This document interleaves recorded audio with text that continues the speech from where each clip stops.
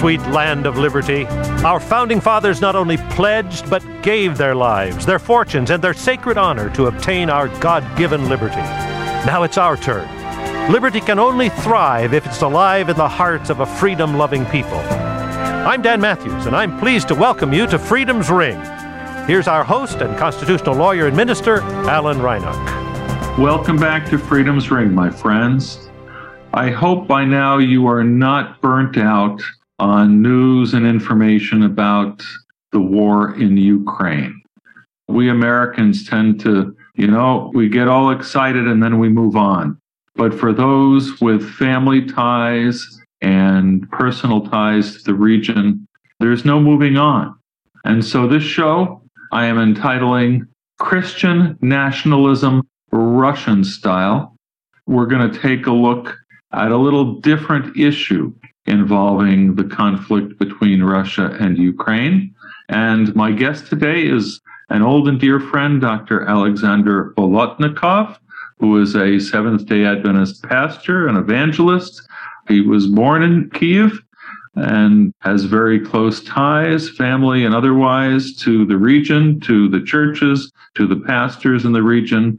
He has a very well-attended, a blog or a webinar seminar in the Russian language that YouTube channel and Facebook page for Russian speakers that gets a lot of interest from both Ukraine and Russia, I understand. Yes?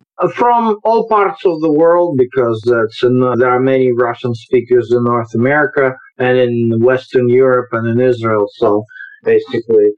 Well, anyway, Sasha, welcome back to Freedom's Ring. We're titling this Christian Nationalism Russian Style because Putin has styled Russia as the true defender of Christian civilization, and that Russia is the one upholding Christian values, and yet those are rather selective Christian values, especially as it pertains to Christians in the areas that Russia occupied of Ukraine going back to 2014. What is the experience of Christians under Russian domination there in the eastern part of Ukraine? It was very interesting because for me, when these all events that led to this current war took place starting from late 2013, I was very ambivalent about all these things happening because Kyiv always had all kinds of political turmoil. So when I was looking at these demonstrations that were happening in the capital, I didn't really pay attention. Then the regime of Yanukovych fell, and I didn't pay much attention to that.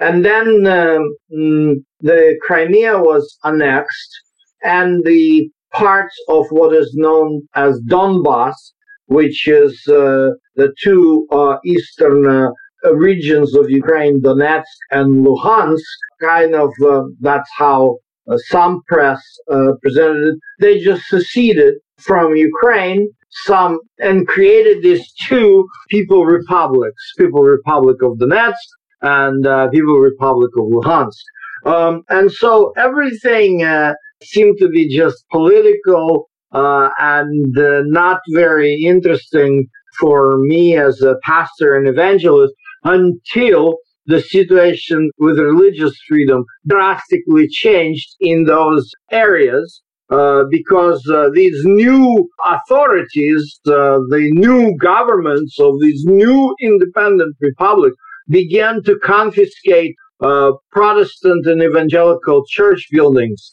Particularly, they closed the church buildings completely. They confiscated the church building in the town, it's a huge, large town of Horlivka, and they severely limited the freedom of meetings in all other towns in so-called People Republic of Donetsk, at least as I know for Seventh-day Adventist Church.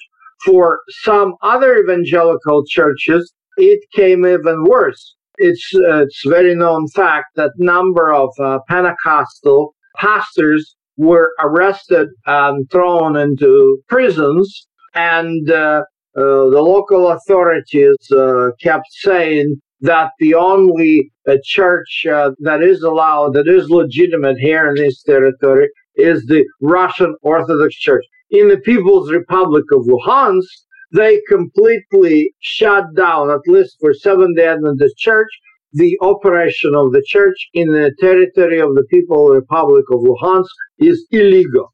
Now, when you say these people's republics, are they independent or are they clearly under Russian political control? For the past 8 years, Russia has completely denied any involvement or any control in these republics and presented them as independent, this situation as the will of the people who just don't want to be with Ukraine and they don't want to speak Ukrainian language. And in Russian press, there was a huge information campaign telling how these people suffered under Ukrainian oppression, and now these republics are free. You would not be repeating Russian propaganda now, would you? I know you too well to know that you do not appreciate Russian propaganda. That's why I was speaking very sarcastically. Okay, well, I just want that to be very clear for our listeners that... I was very sarcastic, quoting what the typical Russian media says about what's going on.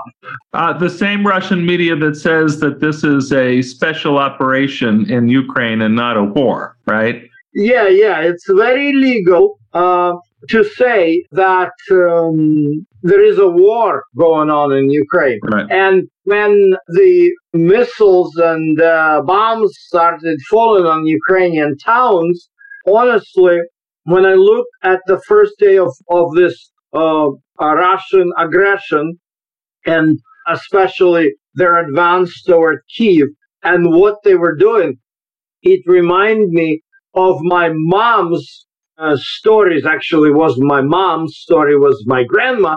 My mom was only 2 years old when World War II reached Soviet Union, and on June 22, 1941, Hitler attacked Soviet Union and carpet-bombed cities in Ukrainian part of Soviet Union and Belarusian part of Soviet Union.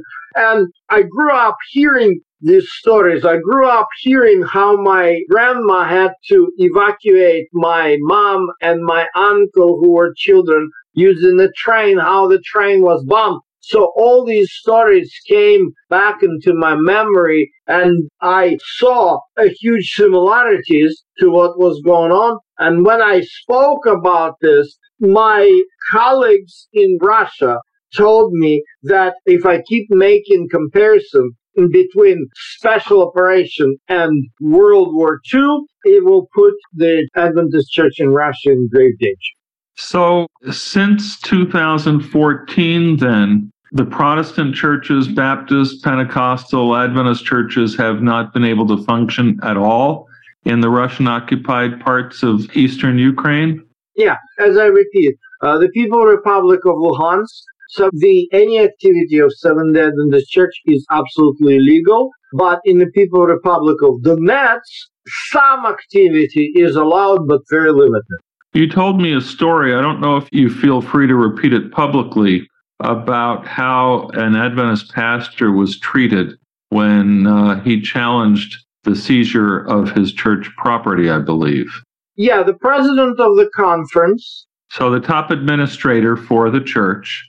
Yes, at this time there was what is called an Eastern Conference that encompassed these two Ukrainian regions, Donetsk region and Luhansk region. And the office of the conference was in the city of Donetsk. And as soon as that church building was confiscated, the president of the conference came to the new authorities and tried to negotiate with them what's going on, what's wrong, and ask them to return the building and allow the services to be held. He was arrested at the gunpoint, was threatened, was accused to be an American spy, and barely survived execution, barely survived not being executed because they threatened to really put a bullet in his head without any court or anything. And it happened to the president of the conference twice. On a second occasion, he went to Kiev to drive in his van to the Bible Society to get Bibles. So he loaded the Bibles he needed to carry back to Donetsk because they were running evangelistic efforts. And he was arrested by the new local police and accused of being Ukrainian spy. And the van and the Bibles were confiscated. Well, so much for religious freedom. We have, in the past done shows on Russian laws restricting religious freedom in Russia proper, in particular the persecution of Jehovah's Witnesses, and to some extent, I think, Baptists as well. In Russia proper, Seventh-day Adventists have largely managed to avoid severe restrictions from the state. Isn't that true?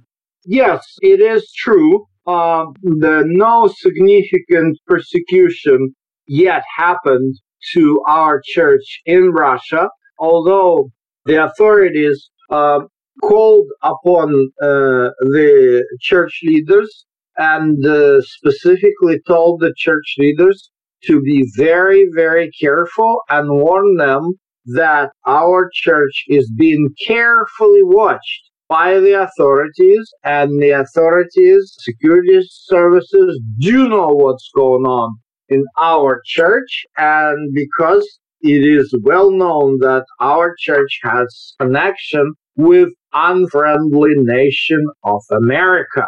And so that's what's been reported to me, but, no severe religious restrictions have been made. But I have to say that if you compare Russia and Ukraine in regard to specifically religious freedom, the religious freedom in Russia was always limited, and these limitations go back to Yeltsin's time, to the special law in 1998. Particularly in 1998, the parliament, State Duma, passed legislation limiting religious freedom, very specifically in the introduction to this law, which they call religious freedom, but it actually limits religious freedom. In the introduction to this law, it says that taking into account a very special role of Russian Orthodox Church in a Russian society, right, we want to regulate the freedom of religion. And in Ukraine, we're out of time, but Ukraine has had more religious freedom than Russia? There was never any statement by any law or any government about any church in Ukraine that has a predominant role. Every church in Ukraine has equal status and freedom to do whatever they basically want. So as we close, let me return to the theme of Christian nationalism. The genius of the American Constitution was in completely separating church and state and not providing any particular support for religion in general or a particular religion. And what happens when a particular religion is favored? Well, we've seen it in the persecution of other Christians in the eastern parts of Ukraine. Our guest today, my old friend, Dr. Alexander Bolotnikov. Thanks for being with us on Freedom's Ring today.